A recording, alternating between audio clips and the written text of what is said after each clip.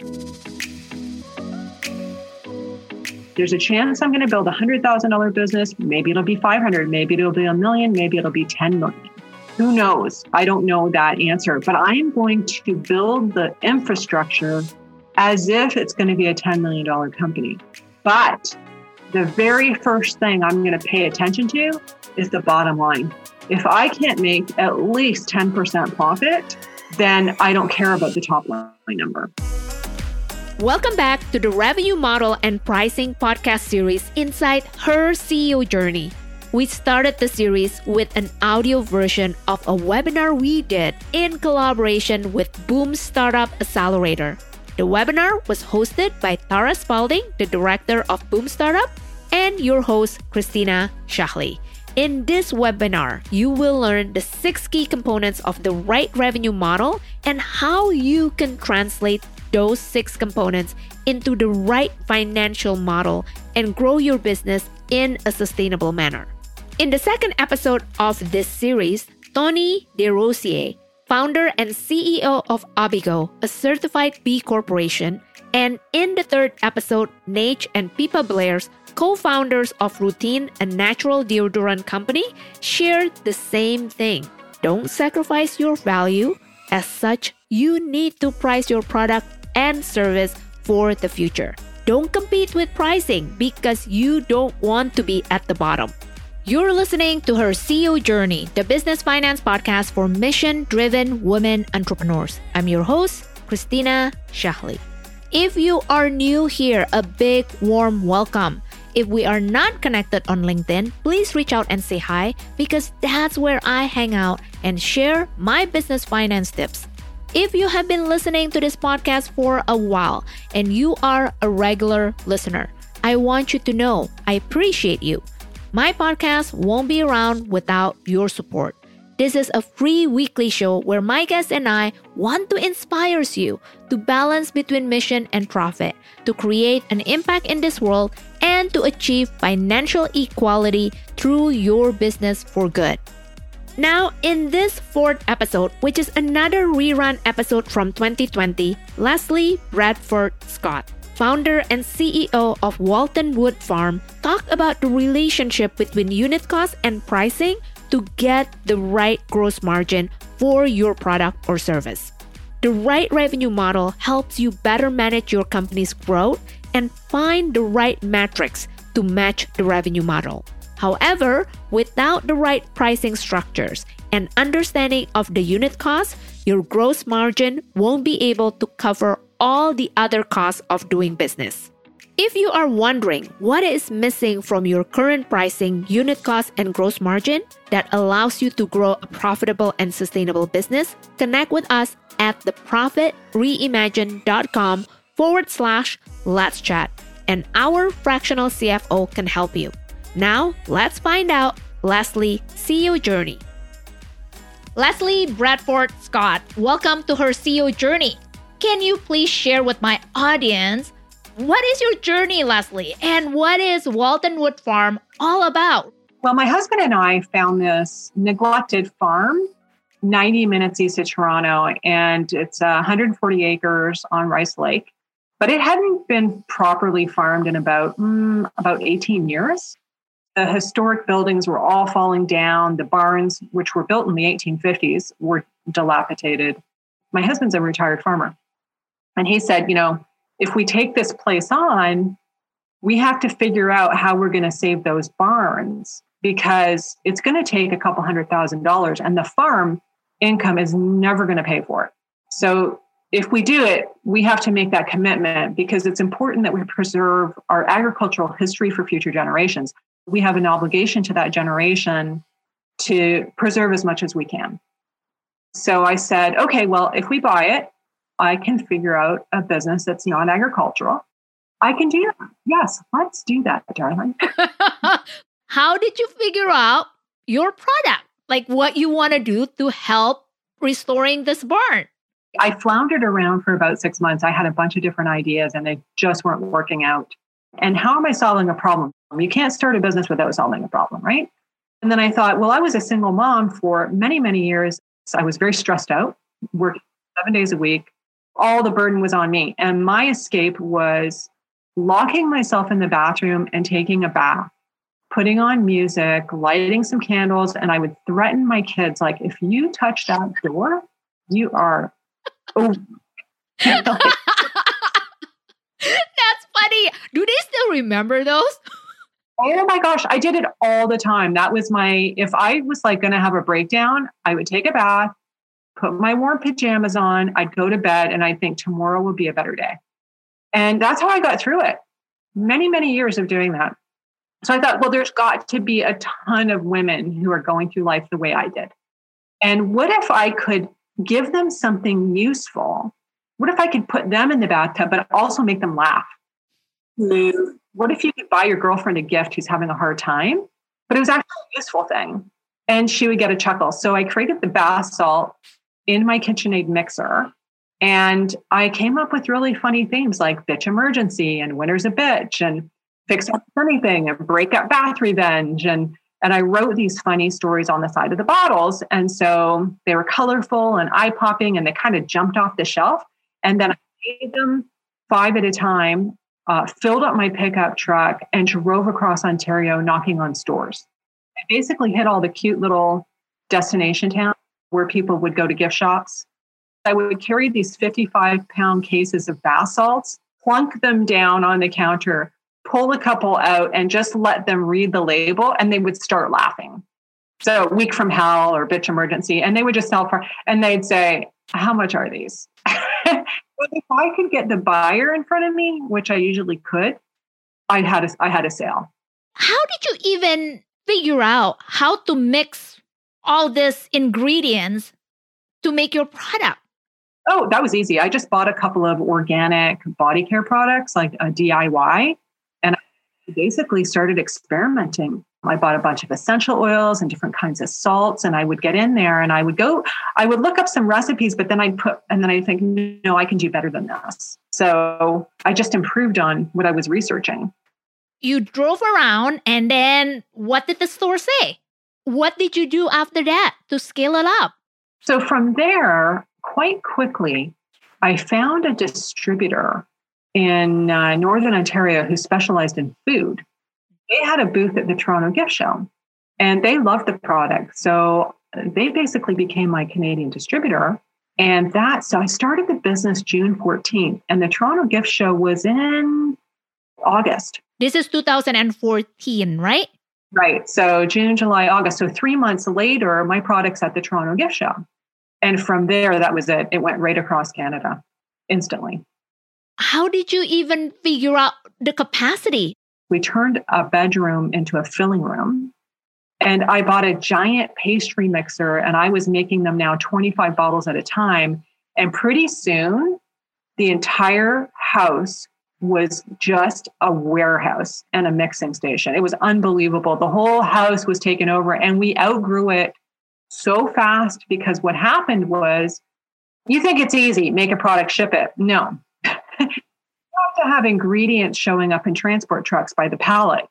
You can't do that if you have a residential, we have a farm road, but it's still a residential area. We don't have an ability to have a loading dock here. So we needed to get out of here really fast. So the distributor set up a filling station in their warehouse, and I would just ship the buckets into them, and they would fill them and label them. But that didn't last long either. We had to get into a factory. So within, say, the first year, I had to find a factory. But the biggest problem was nobody could label my bottle.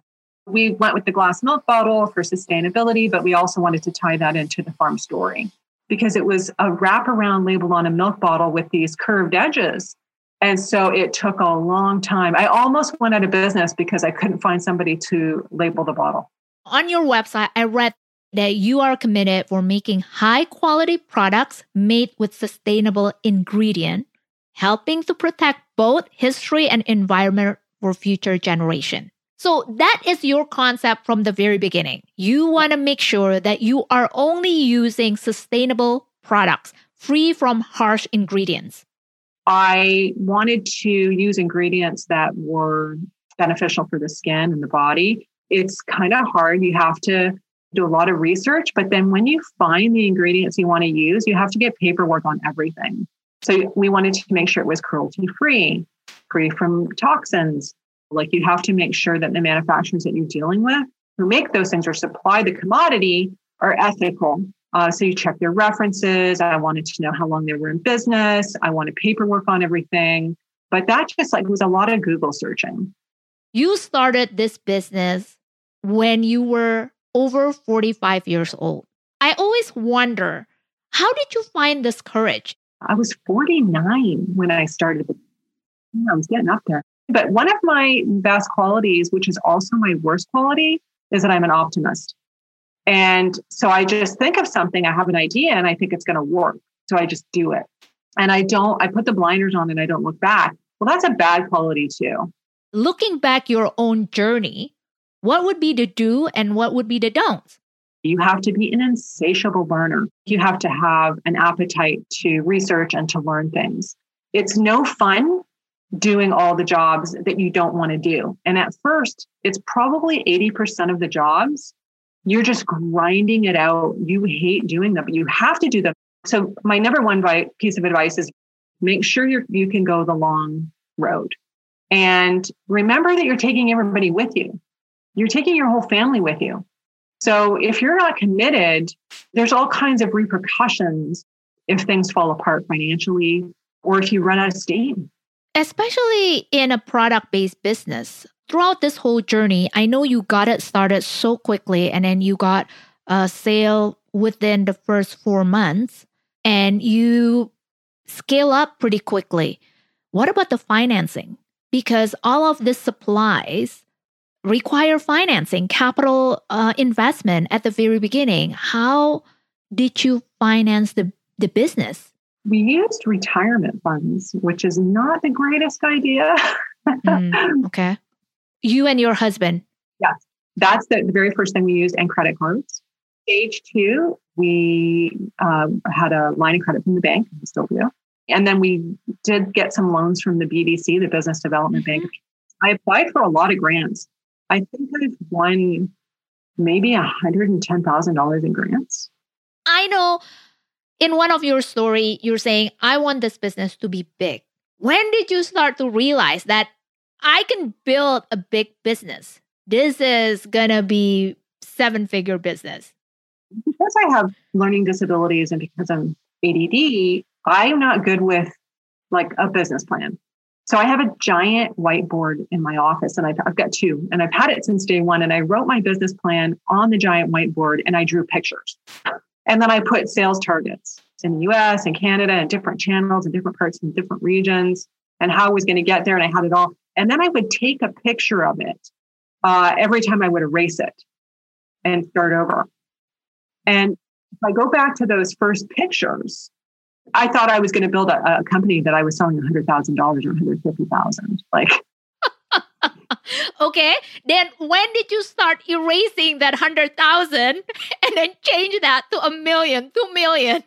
Definitely between 12 and 24 months. And it was like, okay, I think I'm going to be able to build a $750,000 company. And then it was like, okay, I think I can build a $2 million company. What would be your lessons here to other entrepreneurs? For a long time, I was putting my head down. I had my blinders on and I was kind of pedaling as hard as I could. And when you're doing that and you're doing all the jobs, you can't see the forest through the trees.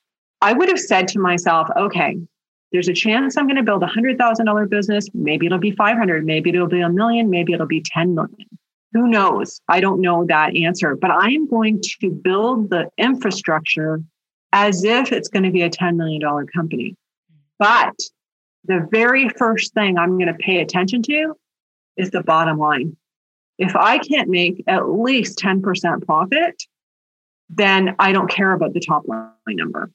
Forget the top line number, because what happens is you can be focusing on that and losing money, and you don't even know you're losing money. I love what you just said, because you know what I always said? I said focusing only on revenue is like focusing on vanity metrics. The higher the revenue doesn't always mean higher profitability. It's just not. No, I'd rather be a $2 million company hitting 15% at my bottom line than a $10 million company losing 5%. Exactly. But people is just focusing on revenue a lot, especially at the very beginning. And that is something I am trying to change because every financial numbers, it's a story. It is a financial storytelling. What revenue tells any business owner should be, my marketing works perfect. I have sales all the time. I sell my product. I reach my goals. But that's about it though.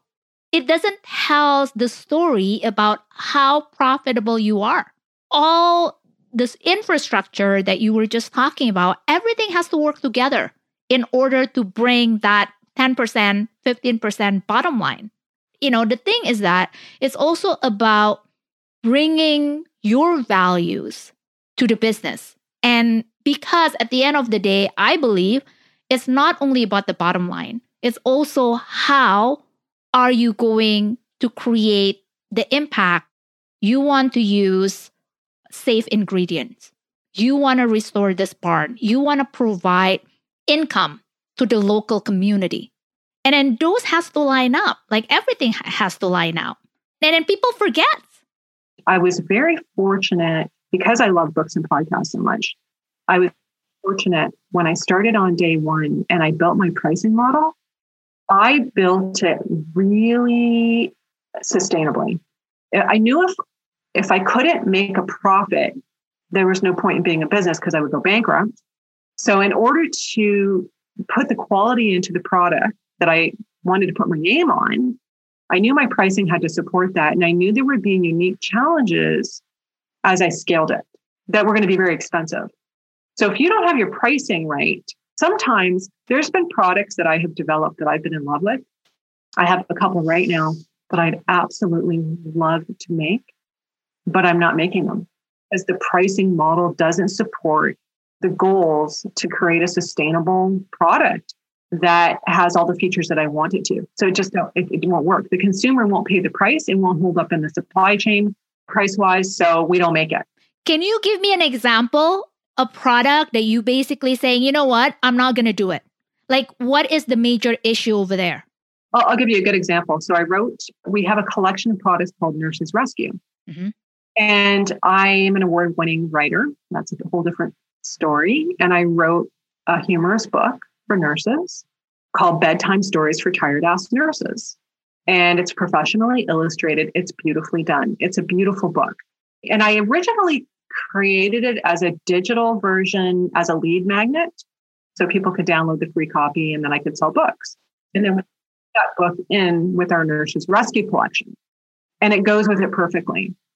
The cost to print it did not line up.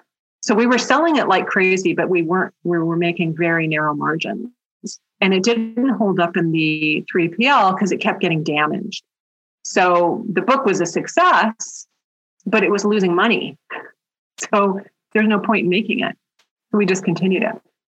One of the things that I always find with the people that came to me, when I look at their pricing, one of the key components that they always miss is about the overhead costs. They are very good, especially for product business. They know their ingredients.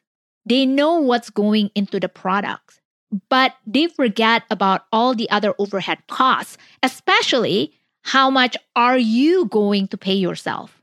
I'm assuming you are future proving your pricing. You basically have a vision to look to the future, understanding how do I want to structure my business? What are the distribution channels? What are all these ingredients? How do I want to create? What kind of company do I want to create? And then you work backwards is to get to your pricing. Exactly my strategy. I work backwards. And what people really don't realize is how expensive it is to deliver a product. And it's shocking. In fact, I've had 2 conversations with friends in the last 2 weeks starting businesses. And I said, show me your pricing model. It's not going to work. Don't bother getting out of bed on this. Like, It's not going to work. This will not hold up. Oh, no, because you haven't calculated your time. You haven't calculated the cost of getting it to the customer. And they said, yeah, but I'm doing that. I said, no, you're not doing the work. You're doing the work today. But if you're going to build you're not going to be the one putting it in a box. You're not going to be the one packing it and putting a label on it or storing it in a warehouse. So you haven't factored any of that in. You do not have a business at this pricing model. Go back to Exactly. I love what you are saying. I think people get it wrong. When they do pricing, they think about, oh, I'm starting my business in a basement. I'm starting my business in my kitchen. They didn't have a future vision on where they want to be. I get it because sometimes it's scary, but pricing is such a big component. And it's not because it's bringing your revenue, it's actually determine your profitability. Every single component in your pricing that will tell you if you're going to be profitable or not.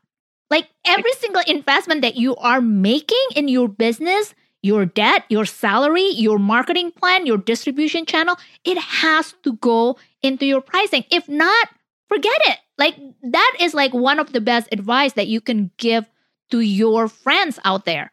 Seriously, like I think it's going to save them in the long run. They may be making money. They think like, okay, I can make the sales. There is a revenue over there. But it's not. They're going to build a business that not really a business that they want. You're going to get into trouble. And most expensive part of the business in a consumer products business is your use a 3PL. I can't run a consumer products brand and be a warehouse manager. Those are two separate companies. I decided I am not a warehouse manager. So we use a 3PL, a third-party logistics, for anybody who's not sure what that means. So we contract a warehouse. They do all the picking, packing, and shipping. And let me tell you what, it is expensive. Whether it's 1 jar of hand cream or 6 jars of hand cream, it's about $18. And people are shocked to hear that. But you've got racks of inventory you're paying for. You're paying for boxes. You're paying for packing material. You're paying every time somebody touches something. You're paying for receiving. So all of these things have to factor into the costs. And people just don't know how expensive it is. Actually, I watched a video where you were talking about you had 2 warehouses at the very beginning of your journey because you scale up really fast. And then you were giving this trust to a company that is packaging your product in boxes, but it ended up your customers complained. What happened there? What happened was I picked a company that had been in business 80 years, but I failed to realize is that they were shipping things on pallets of protein powder, engines, T-shirts. They had no experience picking and each a hand cream and a bottle and a jar and putting it in a box. They were just piling everything in there like it was footballs. And they could have bankrupted our company. The very first thing is we were supposed to have the picking line ready when we shut off the other warehouse. They didn't even have anything unpacked. So for a month, products just sat there not even moving. So we had to cancel a bunch of orders. We lost customers. So that was level 1. Level 2 was the damages, just shipping products and damaging. And then they were supposed to be scanning the products and they weren't. They lied. They were doubling up everything that was going in the box. So if we ordered 20 lip balms, they were getting 40, being charged for 20. So we had all this inventory for a long time going, and we didn't know where it was going. We just lost a ton of money in damaged, stolen, and misshipped items and customers, losing customers. And we had to shut off our sales channels because shut off the sales channels and focus on the customers that we already had, we risked losing our reputation all across the board. Once you lose your reputation, as you know, 24 hours online, you lose it, you're done. You can't get it back. And so I made the decision to shut off all our sales channels and stop growth. And how did you survive during that time? Because I think it took you guys about 18 months. Yeah, we almost lost the company. We almost went bankrupt. And then what saved you? Sheer determination. Lots of sleepless nights, grinding it out. I was traumatized, but I'm like, I can't quit now. I have done all of this work. I can't quit. I have got to keep pushing. And I sought out coaches. I read books. I did everything I could to keep the needle moving, basically. When did this happen? Was it 2018, 2019? 18. 2018. But at that time, your revenue was already up there. It was already 7 figures. Yes, it was. I assume the profitability wasn't there then because of this whole situation. We started losing money like crazy. Once you build a machine, the machine keeps going. It costs your expenses to run the company. Right? So you start shutting off sales channels and growth. You're not making money because you're losing inventory like crazy. If I could change anything, I would have hired a CFO on a part-time. I wouldn't have been able to afford one for many hours, but I would have had somebody maybe just 1 or 2 hours a month, make sure I never went off the rails. Because a lot of those theft problems, we didn't know we couldn't figure out where that was. And had we had somebody looking at it really closely all the time, we would have known. Our bookkeeper, who's not experienced in manufacturing, didn't have the book set up correctly. We thought we had X amount of inventory, but the fact was it wasn't flowing to COGS properly. We didn't realize there was a problem until I had a coach, and he's like, wait a minute, whoa, what's going on here? And then it started sort of piecing together. And that's where I should have had somebody from day one. What was the first order of business that the CFO helped you? Making sure everything in the back end was flowing where it should.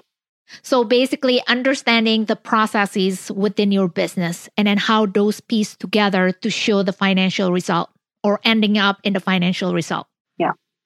What exactly that you gain from working with a part-time CFO? Every month we review the budget to actual. We go through every number. We find out where we went off track, where we're on track, making sure the COGS are where they're supposed to be, and just making sure nothing gets out of control. And then we make decisions. So we make decisions about marketing, our marketing dollars, staffing. We make a lot of decisions based on those reports, right? So every single month we look at them. This was the best piece of advice I got. Stop thinking about the past. It's gone. That's something. You can't do anything about it. Mm-hmm. This is your numbers. These are where your numbers need to be. Make sure the numbers are there. If you make sure the numbers are there, you're going to save your company.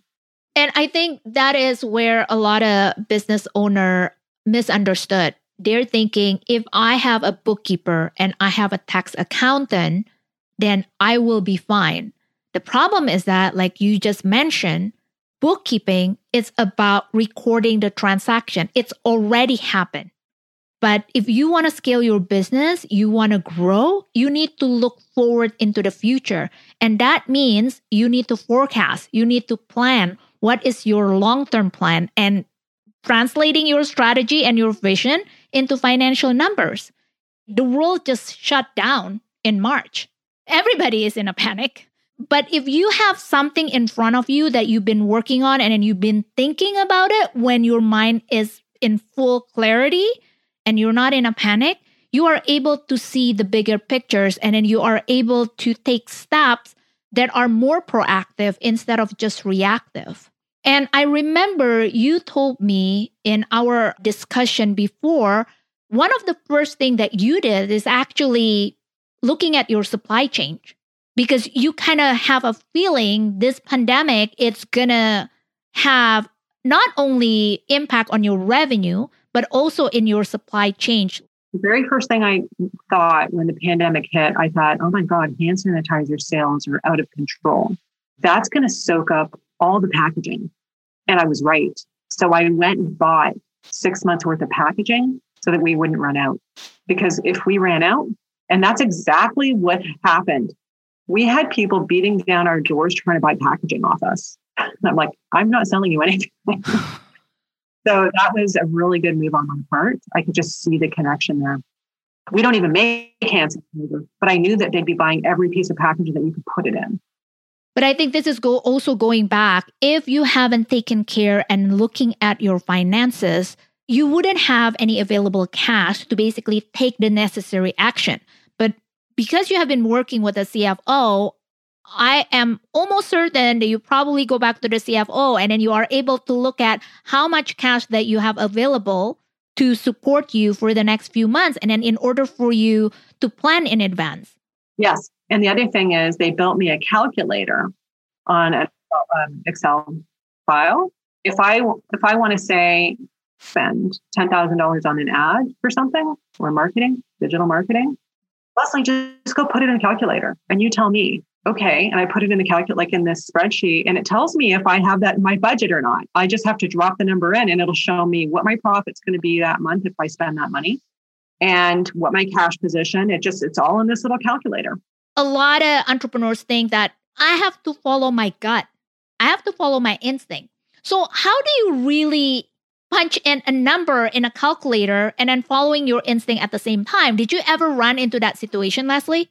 Well, I used to run the company on my gut and I stopped doing that. So I only use the calculator now. So if I want to hire somebody, put it in the calculator. Does it work? No, I better figure out another way to make things stretch a little bit more. How is your business today? We're up 30% since the pandemic hit. So sales are going well.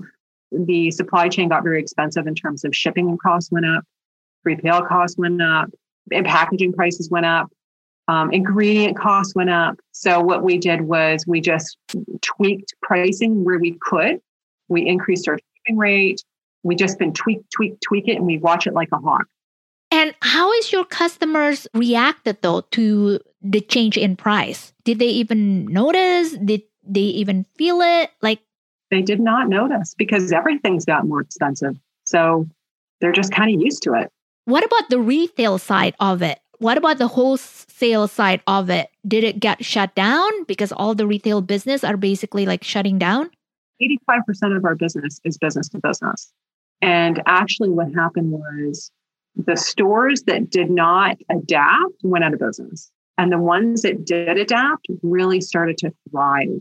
They created all kinds of online models, a combination of Facebook's sales, live sales, pickups, gift boxes, and those customers have strengthened. So we lost some and we won some. But I should point out, because we position our company that most of the purchases on the business side are credit card, they have to pay in advance. One account receivable.